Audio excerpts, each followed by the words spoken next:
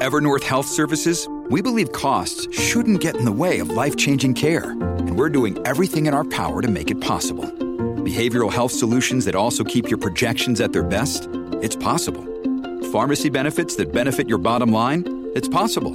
Complex specialty care that cares about your ROI? It's possible. Because we're already doing it. All while saving businesses billions. That's Wonder made possible. Learn more at evernorth.com/wonder. Hey, how's it going? This is Willis, producer of all the podcasts here at the North Star. Today, Sean is taking the day off, and we're going to play a special episode of Woke at Work. We hope you enjoy. I am Blanca. And I am Ray. And this is Woke at Work.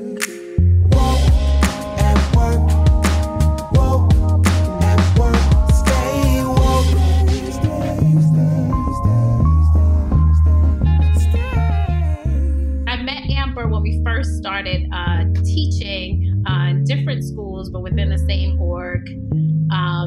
And we were both teachers, reading teachers, different grades. And really didn't connect until many years later when we both became principals. And both were the first female principals, was it? We were both first female principals in the network. Mm-hmm. And then we were both women of color, and we were both what the hell are we doing? And then from there, I think it was just one of those kind of moments where you look at each other, you're like, we ain't got to say much, but wow, this is hard.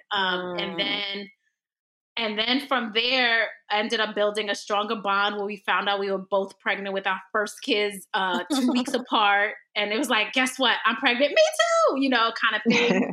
And then it kept going to hey, we're sitting at home from maternity leave.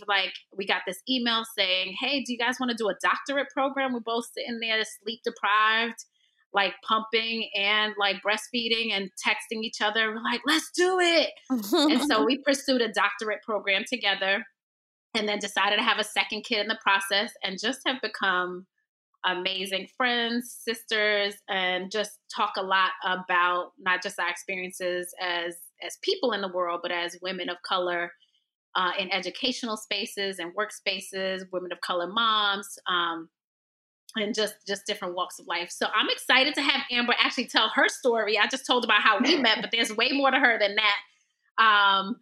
And yeah, Dr. Amber Field. Oh, wow. Introduce yourself to the listeners.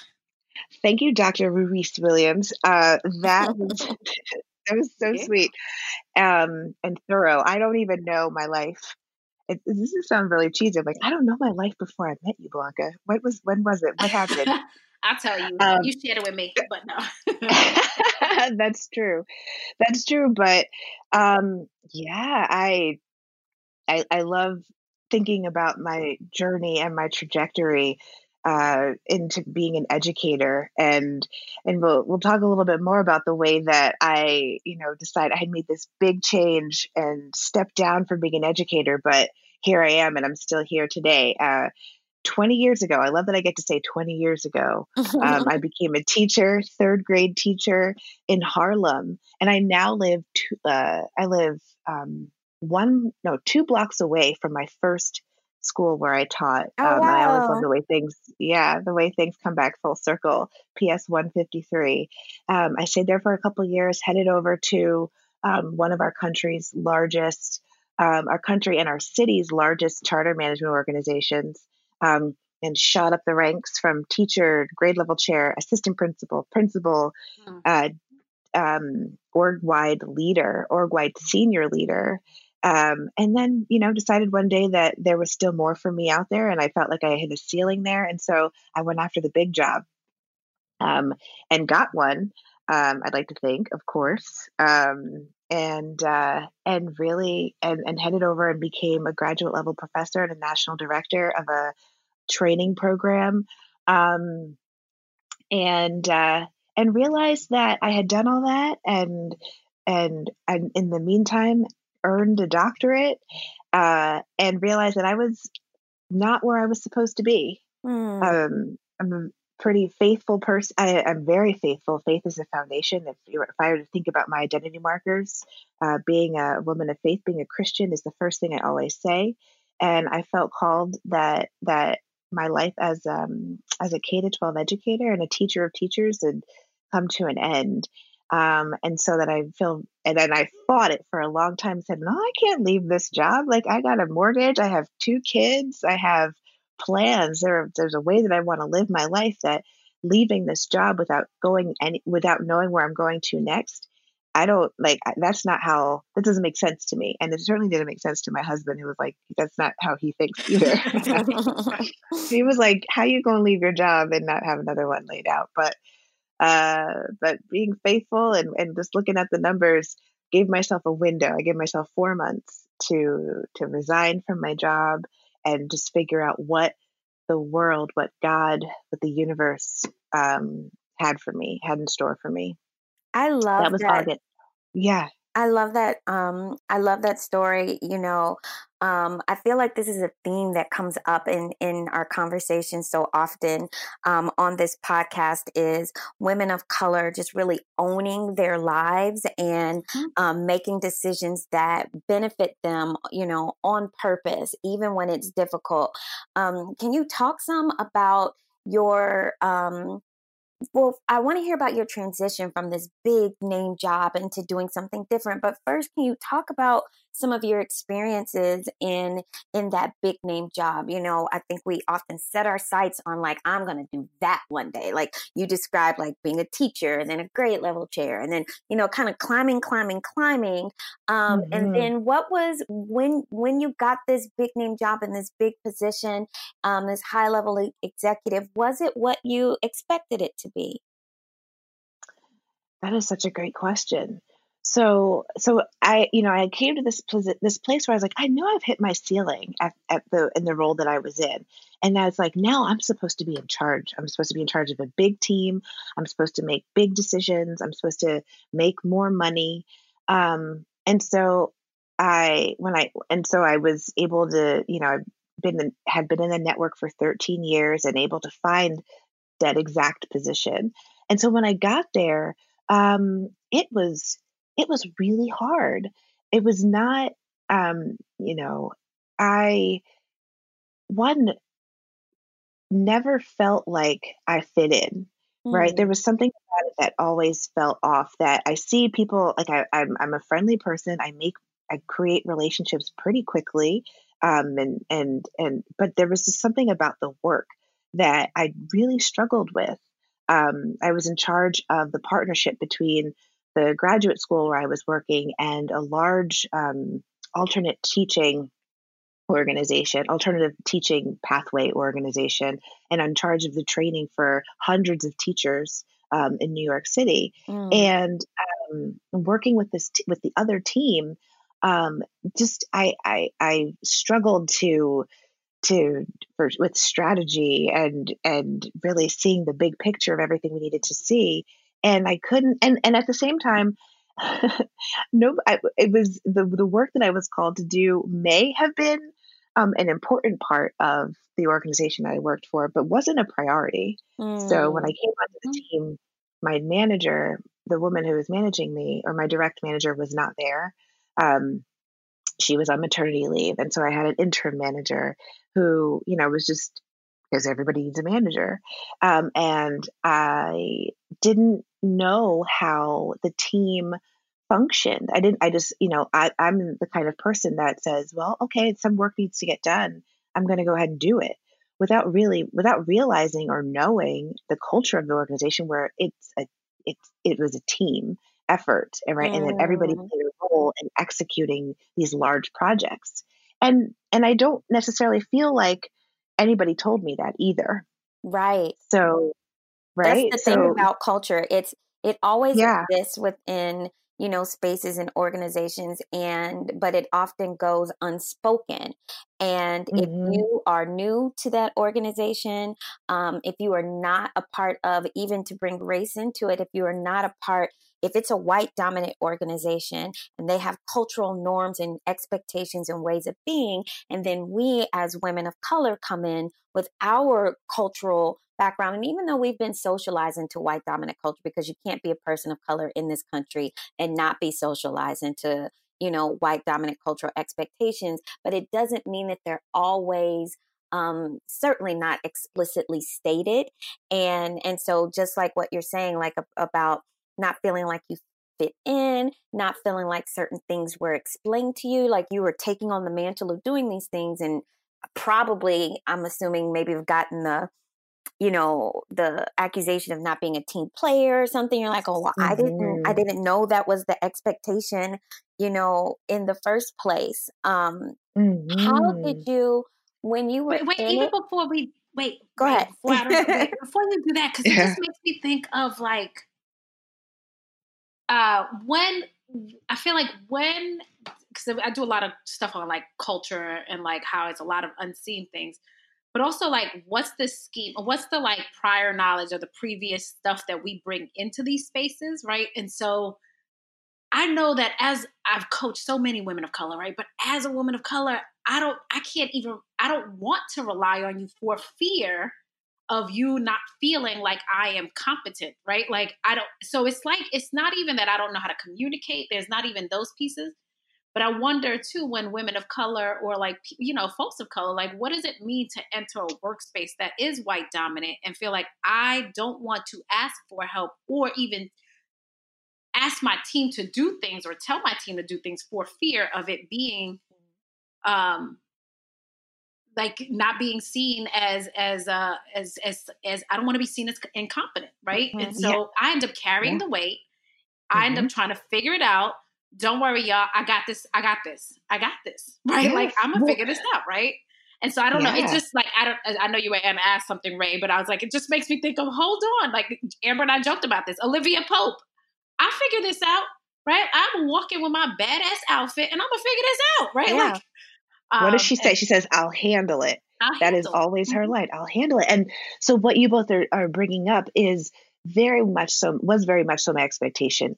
I know this about myself. I have anxiety around asking questions because, and for wherever that comes from, way down deep in the seed of my existence and my subconscious, that for me, questions reflect incompetence. They reflect things that I should already know the answer to. And then when I take a step back and look at it, I'm like, I just joined an organization. How in the world would I know the answers to all of these questions? And I also see there's such a difference in the way people experience new positions and when things are off. Right. So, because what does it mean for me to ask questions like, well, who's in charge of this? How has this been done before? Why are we doing it like this? Why can't we do it this other way?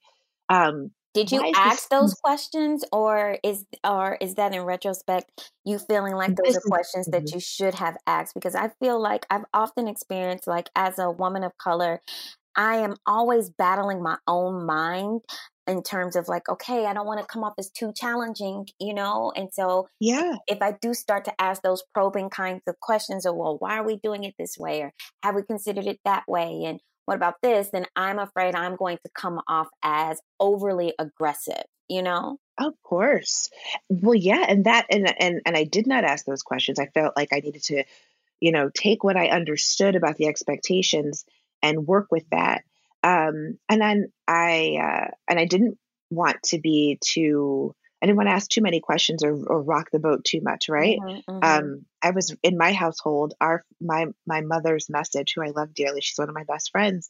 She raised me to quote unquote, keep the peace. And that is how I function.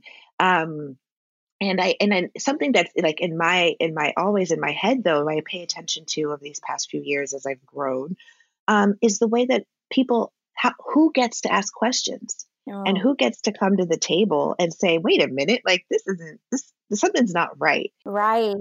You've already had all of these pre-thoughts before you even show up. If you want to just ask a question, it's not even like being conflict driven or being the dissident. I just need clarity, but that my clarity may be misinterpreted as Ray said, as I'm not culture aligned. I'm not a fit. I'm not all these other things. It's just like, I just think about the weight that is put on. And so then so you know what? I'm not going to ask any questions. You know what I am going to do? I'm gonna handle it. I'm gonna figure Mm-hmm. it out. Right. Mm-hmm. And Mm-hmm. so yeah, I mean, I know Well, Amber and I have talked about this like on our virtual, our own virtual version of therapy couch, like for years, right? It's just like, well, what does that even mean? And so I always say this to listeners out there who are white and are in organizations and like have folks that they're working with, right? It is a seeing how people show up and work while it's not all aligned, everything is not different. There are multiple layers that we are bringing in terms of our identities. And that's a function of white privilege, is that you don't get to think about all of that. You don't have to think about all of that, right? yeah. But that we have already come in the door, not only thinking about it, but have experienced it, right? Mm-hmm. So Amber, when did you know that you needed to do something different? It sounds like you were mostly like, I guess, unsupported and not really set up for success in terms of Mm-hmm. being new, your direct manager being out, not really being onboarded to the culture. That is the benefit of mentorship and sponsorship, in especially for people of color in white dominant organizations. You have someone that understands, your lens and where you're coming from and how you operate, and can help onboard you, to this other environment and their set of expectations. And so it sounds like you didn't have that, but decided to make the best of it, anyway, to charge forward, to handle it, like Olivia Pope says. But when did you realize that you no longer wanted to fight that fight?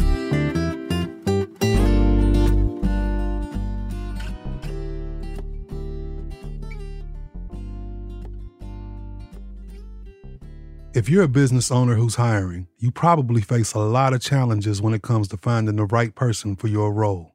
ZipRecruiter can help. When you post a job on ZipRecruiter, it gets sent out to over 100 top job sites with only one click.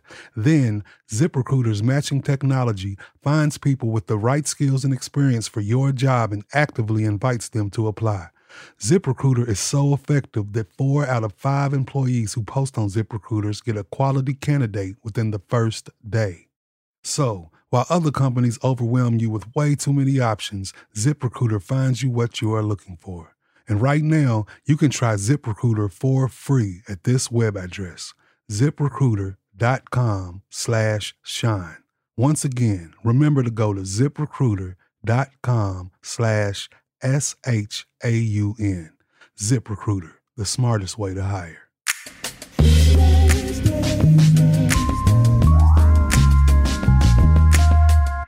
But when did you realize that you no longer wanted to fight that fight?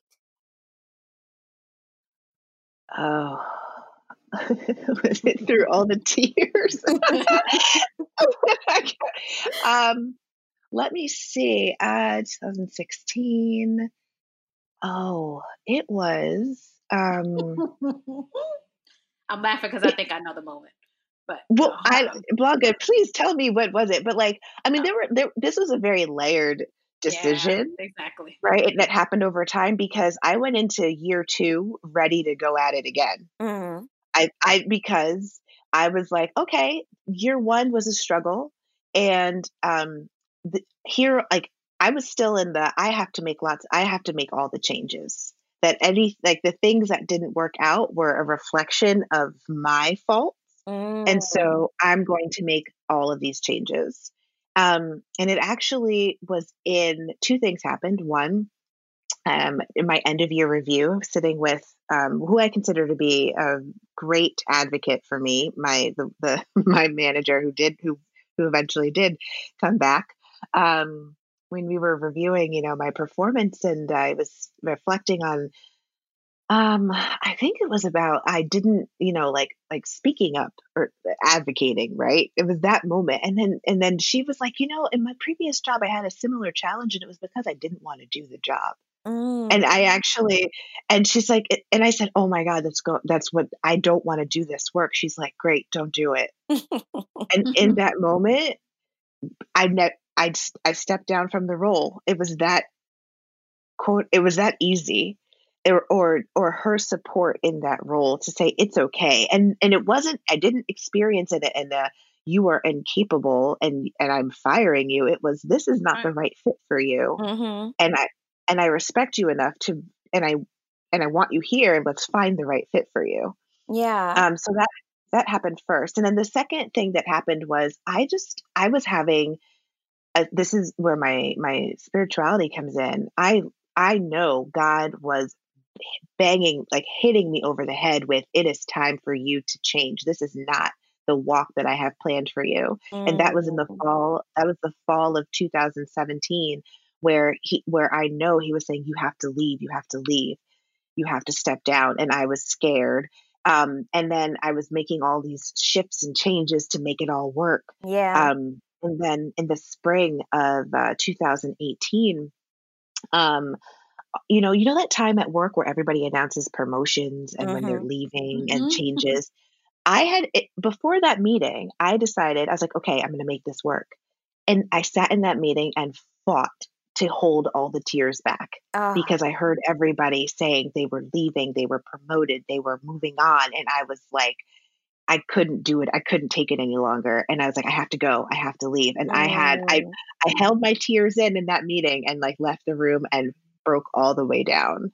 And I came home that night and I told my husband, I have to go. yeah. And then, and that was at that moment that it was it, that I had to make a strong decision that this was not it. And it was time for me to leave. I so And, What? identify with Yeah. that because that sounds almost exactly like how I left my previous job. It was just like a series of like me trying to come to grips with the fact that, one, I felt very much unsupported in that role, but two, really having the realization that I didn't want that role. And I don't know why that Mhm. was so hard for me to admit. I don't know if it was just like I didn't want to, it felt like failure. It's like there is nothing I can't do if I put my mind to it. I can make it work. Mhm. I can fix the thing. I can be great. All of this, it's all fixable. And then finally realizing like, you know what? It just isn't. And it was like a series of things. It's like, oh, okay, I'm gonna go to part-time. Okay, I'm going to go to less than part-time. Like trying to ease my way, inch my way Yes. out of it. And then finally being like, my therapist was just like, what are you doing? Like, what are you doing? Like, you don't want Yeah. to do this. And I don't know why it was so hard to just let it go. But I so identify with you, like sitting there in that moment, all full of emotion and just being Mhm. like, you know what? Okay, let's just, I'm done. Yeah. Yeah. I Time to do walk wonder away. 2 how much things. of this also Oh, has to sorry, but I do wonder how much of this also has to do with like representation. If not me, then who? Right? Like I'm Mm, here yes. for all the people who are saying because of me I can, right? Like, and so particularly, I mean, I think in both of, in all of our spaces, we have all worked in education in a different capacity. And so yes, education has been around forever, but the amount of people that seem to move up to these like senior level positions within education starts to dwindle as as women of color, like the numbers just dwindle. And so it's like, well, wait, I'm helping to charter a path, right? mhm, mhm. Oftentimes like Mhm. the first of people, right? Like Yeah. if we had to really think about like, well, wait, has anybody else held this role? Am I the person who held this role first? And it's just like, Mhm. well, so it's not, I always feel like I'm not leaving even when I left like my principal role. My first thing was not about why I left it for me and my own personal reasons, but like the impact it would have on all the other people who saw this as some form of like, like I was carrying a whole lot. And so I just wonder like how much of that too was in there. But I Like know that for Well, preventing us Amber, I from will tell leaving. you. Well, yeah. so um, when I decided to step down and we made the decision, I was on the leadership team. Like I was on the senior leadership team at Hmm. all the head, exec level meetings, and that was not from everybody, but that was the thing that other people of color came up to me and said. Like I specifically remember one conversation that said, "I'm just so disappointed that you're no longer at the table." Mm, yeah, that's such a And burden to carry.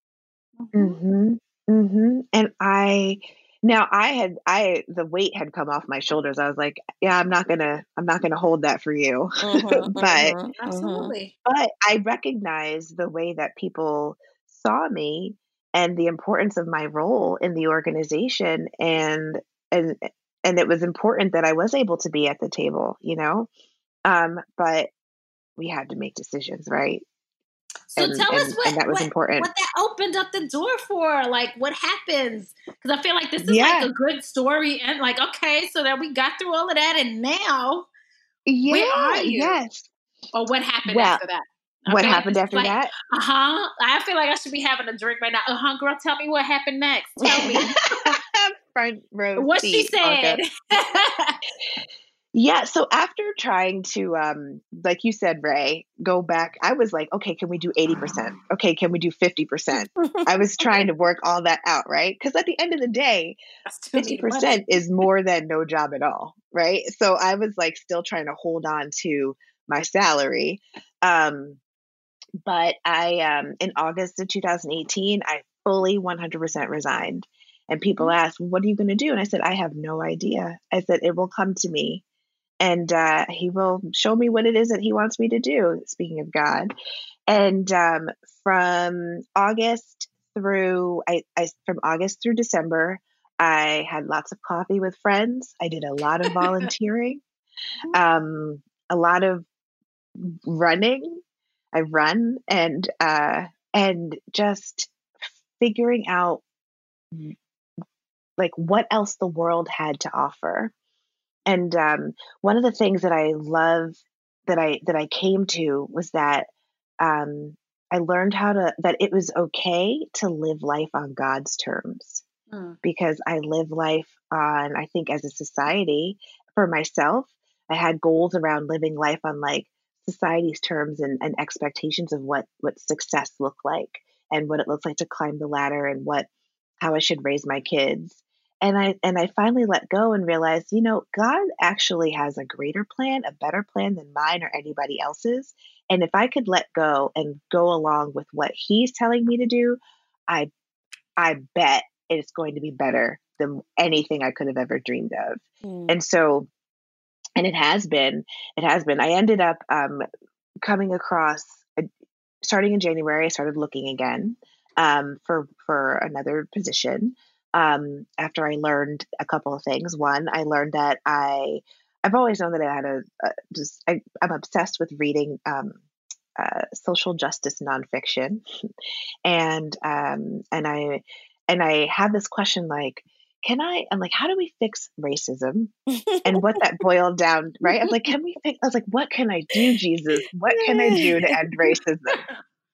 What it boiled down to me was helping people to see each other and to see the humanity in every single person. And so I realized I have a heart for people experiencing homelessness. I started an organization called Ready to Give, which does two things. One, it helps people, regular people who are, helps people know what to do and what to say when they're asked for money on New York City subways and New York City streets. We're approached, we don't know, we get really awkward and we ignore people, but there is something that you can actually do within reason that's helpful. And so I help people understand that. And that is about like giving tangible resources, but it's also about widening your circle of compassion. And so my answer to the question of can racism be fixed? There's a lot in there, but Amber Field's answer is that we can start with seeing the humanity of each other. That's so great. And so that, yeah. And so I started that organization. We host dinners to train people on how to do that work. I started teaching in my church, and I feel called to ministry and preaching. And so I started doing that. And then I started working for an organization focused on Black women's health and wellness. I'm the director of training there, and it is a 100% Black female organization. And going back to living on God's terms, I would have never come up to that in my own way. Yeah. Like that came to me. Yeah. Mm-hmm. No, I was going to say, what was the transition like? I mean, that's like a full on 360. You just went from like, I guess it's not 360, but you just shifted completely from what you had been doing for Like 15 totally. years. Yeah.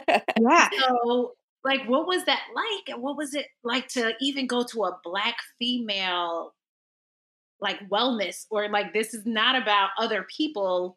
It is about centering you and your wellness before others. And then as a Mhm. path for others. So, like, what was that like? Oh, first of all, it was a blessing Mhm. because I think we all know, I firmly believe that we all know when things are off and when things are just not right. And I think I held on to this life a decade, 15 years longer than I probably should have, to be Mm, perfectly honest with you, right? So, um, so I felt secure in knowing that there is life outside of this life that I created, right? Or that I thought I needed to live. Um, and so what was it like? It was a small organization, just with like around 15, 16 women. And the first thing I noticed about it is the focus on living the mission that they've designed for the women that we serve, that mm, we live it as a team, in that our self-care, the way that we care for each other, the relationships we have with each other, the way that we think about the work, is the bottom line is on the person. And I think, and obviously, of course, like, numbers are important. We set goals and we work hard to reach them.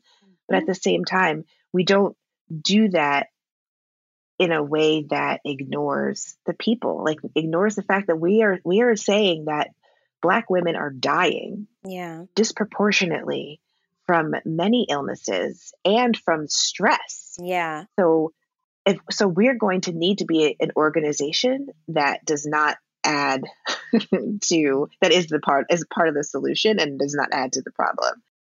What I love about your journey is just that, you know, obviously you didn't know the end from the beginning. And so you weren't like at your first, organization being like, okay, I'm gonna do this because I see down the line that I'm gonna found a nonprofit. I'm gonna be more involved in my church. I'm gonna find this fabulous job. Like, you didn't know that, right? But I think that your Hmm. story is a testament to what happens when you own the truth of where you are, the truth of how you're feeling, the truth of whether or not this is actually working for you, and Hmm. stepping out, whether for you it's stepping out on faith or whatever someone's, belief tradition is, just stepping out of knowing that this isn't working for me. I don't know what's next, but Hmm. I know this isn't it. And believing that there's something better, something different on the other side of it. And I love that. I feel like as Black women, we don't often have the space to make those kinds of decisions, or sometimes we don't feel like we do. And I love Yeah. that you owned that moment and have been so open to what's next. So awesome story. Yeah. Yeah, no, and the last thing I'll say about it is, and speaking of the white supremacist culture, is, and now I was raised in a way that said, I have heard the quote in my home when I was raised, just do what white people do. Like, that is, Mm, just do right. So that design, that framework designed where we lived, the schools we went to, um, what was and was not acceptable in terms of our career choices, yeah. uh, and and and and I, I have grown to understand, and I think that this, speaks to my journey, that it's hard. It kills us when we try to get what was never designed for us. Mm. Oh my Right. gosh, that's so deep. Mhm. And when we fight so hard, and we know that the bar keeps moving, right? Like, no matter how much we do, we're going to change. The rules are always going to change. Mm, And and I decided that I don't want to I don't want to hurt myself, hurt my family. I have two daughters. I don't want to hurt my children in an attempt to prioritize something that was not designed for them. mm. And I believe that we can make different choices and still have outcomes that are in our best interest. Oh my gosh. Yay. I know. Love that.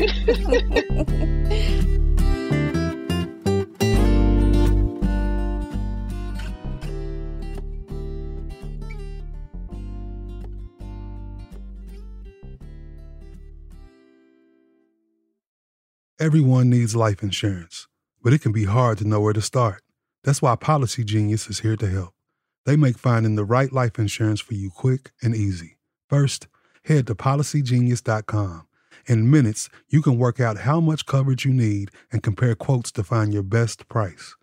Since their licensed agents work for you, not the insurance companies, there's zero hassle.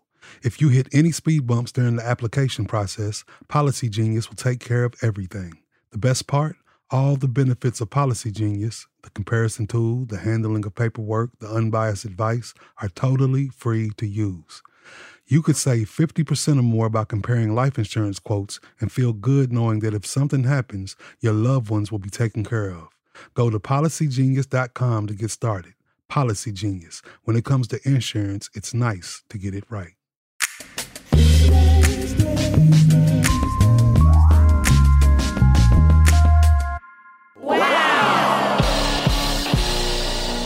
So we've come to the part in our podcast where we invite our guests to share a wow story. This is like a woke at work story. I cannot believe this just happened. I can't believe this person just said that to me. And so, Amber, do you have a wow story? I do. So I remember a time when I was helping some teammates across schools navigate a disagreement or some discontentedness around one of our teammates was chosen to do some curriculum work and another one was not.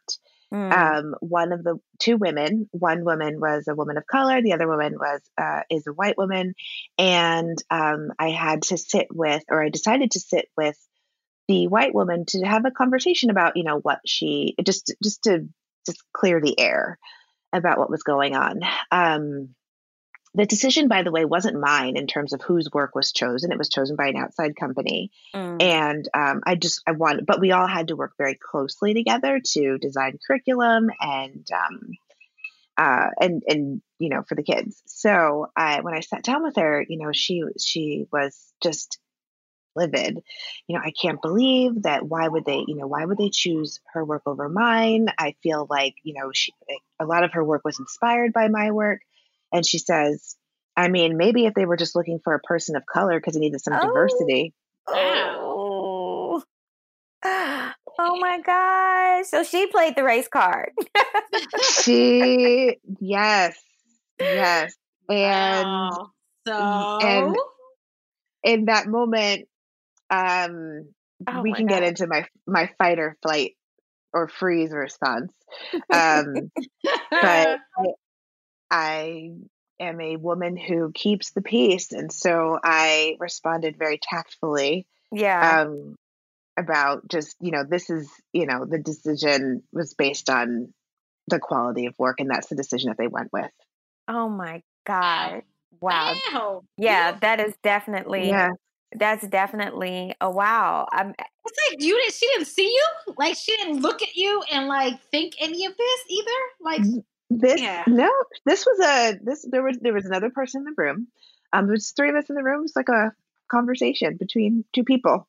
And that's exactly what she said. And I always think about that moment because this is an organization that serves Black and brown people, right? Our job is to level the playing field and to provide opportunity. And so there's always this assumption, that organizations like these are ahead of the game.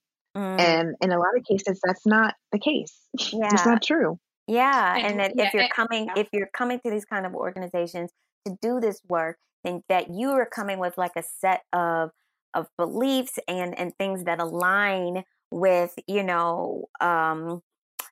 just the purpose of the organization and understanding the nature and the history of discrimination and everything. And so when you have a conversation like that and you talk to somebody and you're like, oh my gosh, you're playing the reverse racism, reverse discrimination argument, you realize, oh, there's some learning that needs to take place before we just entrust anybody really into these spaces with our Black and brown children. Absolutely. It's the post-Obama racism, or the Edward Bonilla Silva wrote a book called Racism Without Racists. And it's a whole thing about like, listen, we had this old school way of what racism looks like. And then it's like, then there's this, right? And this is like those microaggressions, right? Those moments where people say stuff and it's just like, well, that's not what I meant. This actually makes me think of our Dear Woke at Work portion, where we ask listeners to send us questions. And so, so we can keep this conversation going, but I do want to like bring in this person's question. They didn't want to give a name, but shout out to you for sending us the question. And those of you who are listening can continue to send us more questions. This person writes, first of all, I'm really excited about this new podcast. Shout out to the new podcast. Thanks for doing this, North Star. Shout out to North Star. I'd love to hear you two discuss microaggressions in the work, or you all to discuss microaggressions in the workplace. And while completing your doctoral degree, I definitely experienced this during my PhD program, and I really struggled with responding appropriately. So my question is, in what ways have you experienced microaggressions as a woman of color? And what's the best way to respond when, capital letters, not if, it happens? So, yeah, that's the perfect question. I think we started, right? I think we started it because that was a straight up microaggression. Right.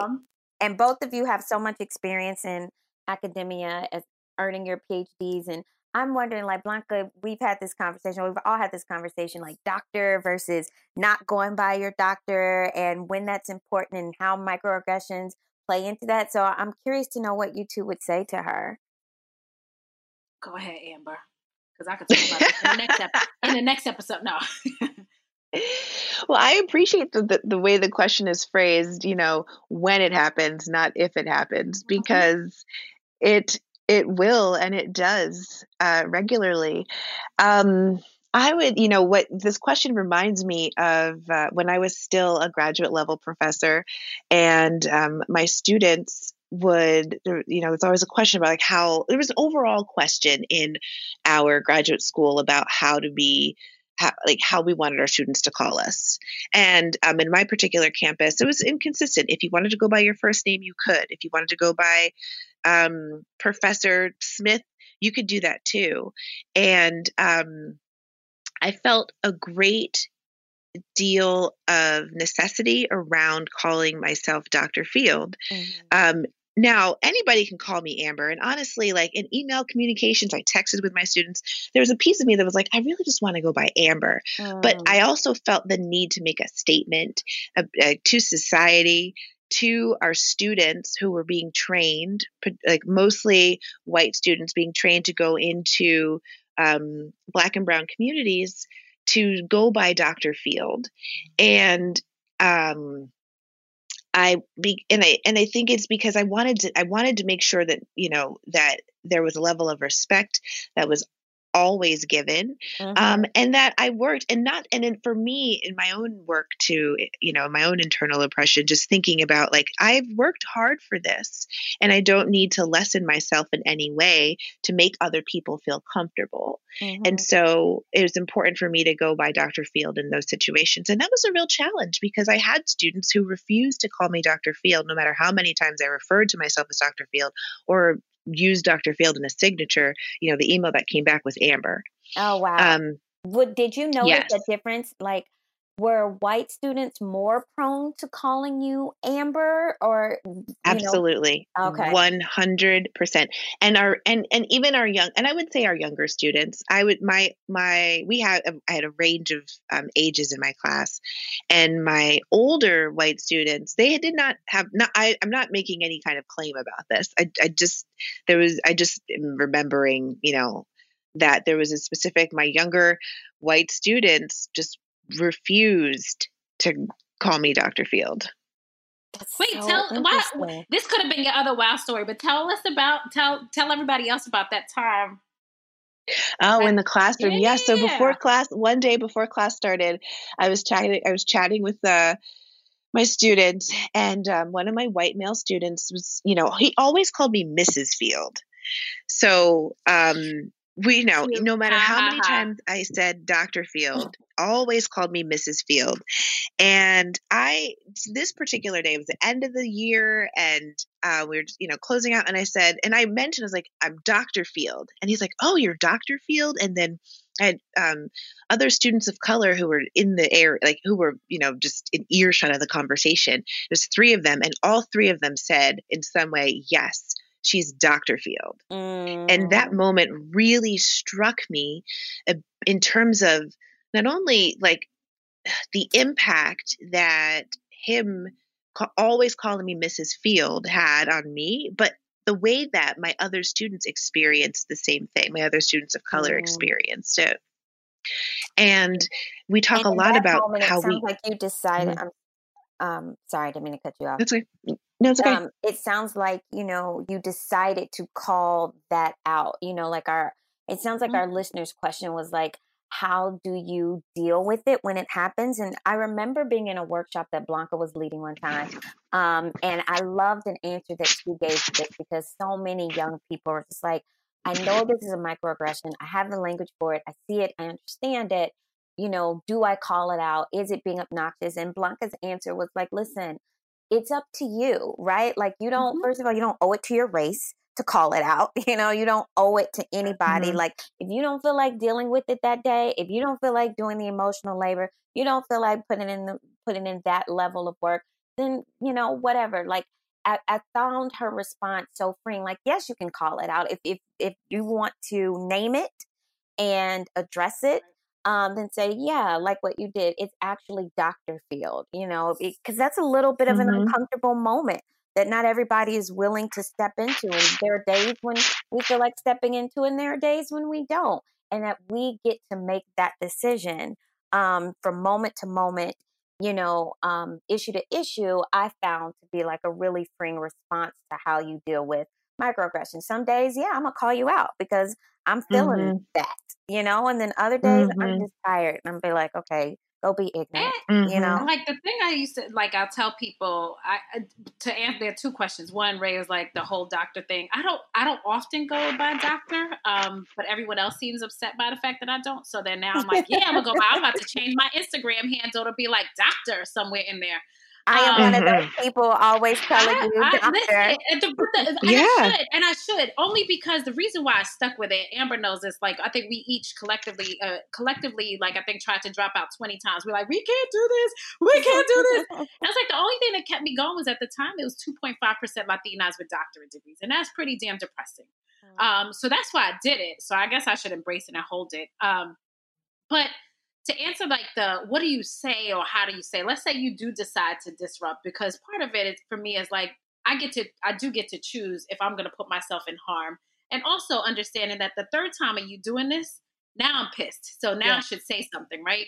But they're like different frames that I've actually said to people where I'm like, one, you could just name it, right? Like, I don't know if you realize what you said, but this is the impact they had on me, right? Like, so that's that impact intent language. So this is while that might not have been your intention, and I don't really know what your intention is, the impact they had on me. And I want you to sit with it, right? Like, cause that's not my work. That's not my emotional labor. Like, I want you to sit with it. I want you to think about it. And then if it's someone white, and I want you to have that conversation with other white folks and y'all can process it. But that's the impact they had on me. And I think that's completely fine, right? And it feels a little uncomfortable and all that stuff. But I think there are other times that you're like, can you repeat what you said? And I want you to listen to yourself. And I want you to think about, like, just for a second, as a person, as a woman of color hearing this, is it like, what do you think I'm processing? Because I'm like, most of the times we do the lifting, right? Like, as people of color, and that's hella frustrating, right? And so to say, like, I'm going to help you understand versus, nah, this is your consciousness, right? Your level of consciousness that you need to do. And I don't know what it was you said, Amber, but like, it made me think something you said about earlier. I just pulled up the Ta-Nehisi Coates that I use often, where he's talking about, like if he's writing to his son, you are growing into consciousness, and my wish for you is that you feel no need to constrict yourself to make other people comfortable. right? Yeah. And so, like, whoever this listener is, and there's many of us who this is, it's like, I shouldn't have to constrict myself to make other people feel comfortable. And I recognize that in some spaces, right, it's a matter of survival. It's a matter of like keeping my job. It's a matter of like not being labeled. But that the idea that I had to, so choosing to not say something sometimes is a form of me not like trying to, you know, like I'm not constricting myself right now. And so I can walk away from the conversation. Yeah. So awesome. Yeah. Hope that helps. To our listeners, it's up to you. If you feel like doing battle, do it. They're calling somebody out, but letting them do the work. Let them do it. Yes, let them do it. I know. Okay, awesome. And I would, go ahead, Amber. I was just going to say that I think that's important. And this is an important reminder for me, right? That we're going to, whether or not we do the work, and if we choose not to do the work, like we will leave, we will carry that moment with us. Yeah, that's right. true. And it'll stick with us, and we're going to carry the load of it regardless. Yeah, that's true. And, you know, just to and I think in some cases that conversation might not even be able to be finished, and you won't even be fully present for it if you can't call it out and stop it in the moment and say, this just happened and I need to address this. So I just thought about that while you were talking. Okay. Awesome. Oh, wait, can I offer one more nugget? Amber, go ahead, Dr. Blanca Ruiz. This is it, though. Amber knows. We used to have this mentor, this woman who was like old school New York district, Department of Ed, you know, like older white woman too. And she used to tell us she had a 24-hour rule. So she's like, listen, if somebody says something or something you mad about, address it. You got 24 hours. So like not everything also needs to be addressed in the moment. So sometimes I'm so heated when I hear things. I'm like, and it's okay to respond out of anger, but it's also out of my own emotional safety. I'm not actually entertaining this conversation, but I'm gonna let you know about how I feel, just not today. So just I got 24 hours. Yeah. Just not today. So that was it, listener. Right. That was it. Sorry. Love that. Okay, we're done. Okay. Now let's go. First of all, this is just an aside, but if people knew, like, first of all, we're such baddies. I mean, seriously, here we are holding down kids, trying to keep them at bay. We've been having this conversation, setting up recording remotely, looking at each other, testing mics, you know, kids beating down the doors, trying to get to us, dismissing babysitters. Like, I just want to acknowledge that in the middle of COVID-19, here we are, like, really doing the daggone thing, making it happen. So shout out to us, you all. Yeah, I know. I'm taking shots. It's actually no joke. Ginger shots from Trader Joe's. You said vinegar? No, ginger. Oh, no, I gotta hold off on the vinegar just in case I need it for cooking in another month or so. Girl, listen, yeah. The way we are rationing right now, I'm just like, do you really need 2 pieces of bread for that sandwich? Right? Like, hold that bread, right? You're gonna eat crust today. You're gonna eat crust today. Oh, my gosh, that's where we are. Rob is like texting me in the background. Can I go to the store? Go and take your kids with you. Right? Exactly. Okay. Y'all need to go ahead. All right. Yeah. Okay, you all. So we've come to the part of our show where we want to leave our listeners with an affirmation, just something positive that you want them to, you know, think about and consider as they finish listening to this interview. So, Amber, what is your affirmation? My affirmation is there is nothing wrong with you. Just like that. Just like that. Awesome. I love it. There's nothing wrong with you. There's nothing wrong with any of us. We are all doing our best. So thank you so much for joining us and like make it happen in the midst of all the madness. Hope our listeners really, you know, just appreciate all that you shared with us today.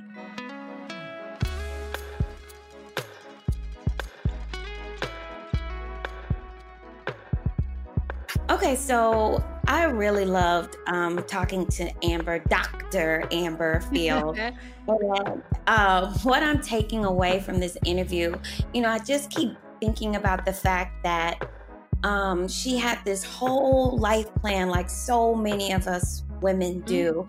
You know, she's going to go to this school and get this degree and become a teacher and then a grade level chair and then principal and so forth and so on, and really climb that ladder to reach this position, only to realize that that wasn't what was feeding her soul. And I love that she made a different choice and, you know, actually didn't even just go from, okay, this position, let me look and see what else is out there, and then right on to the next position and then the next position. Like, she took a minute.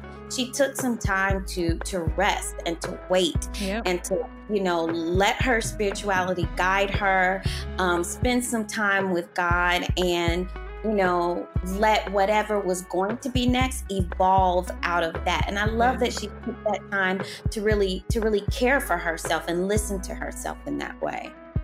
Yeah, no, and I mean, my takeaway from it too is sort of similar.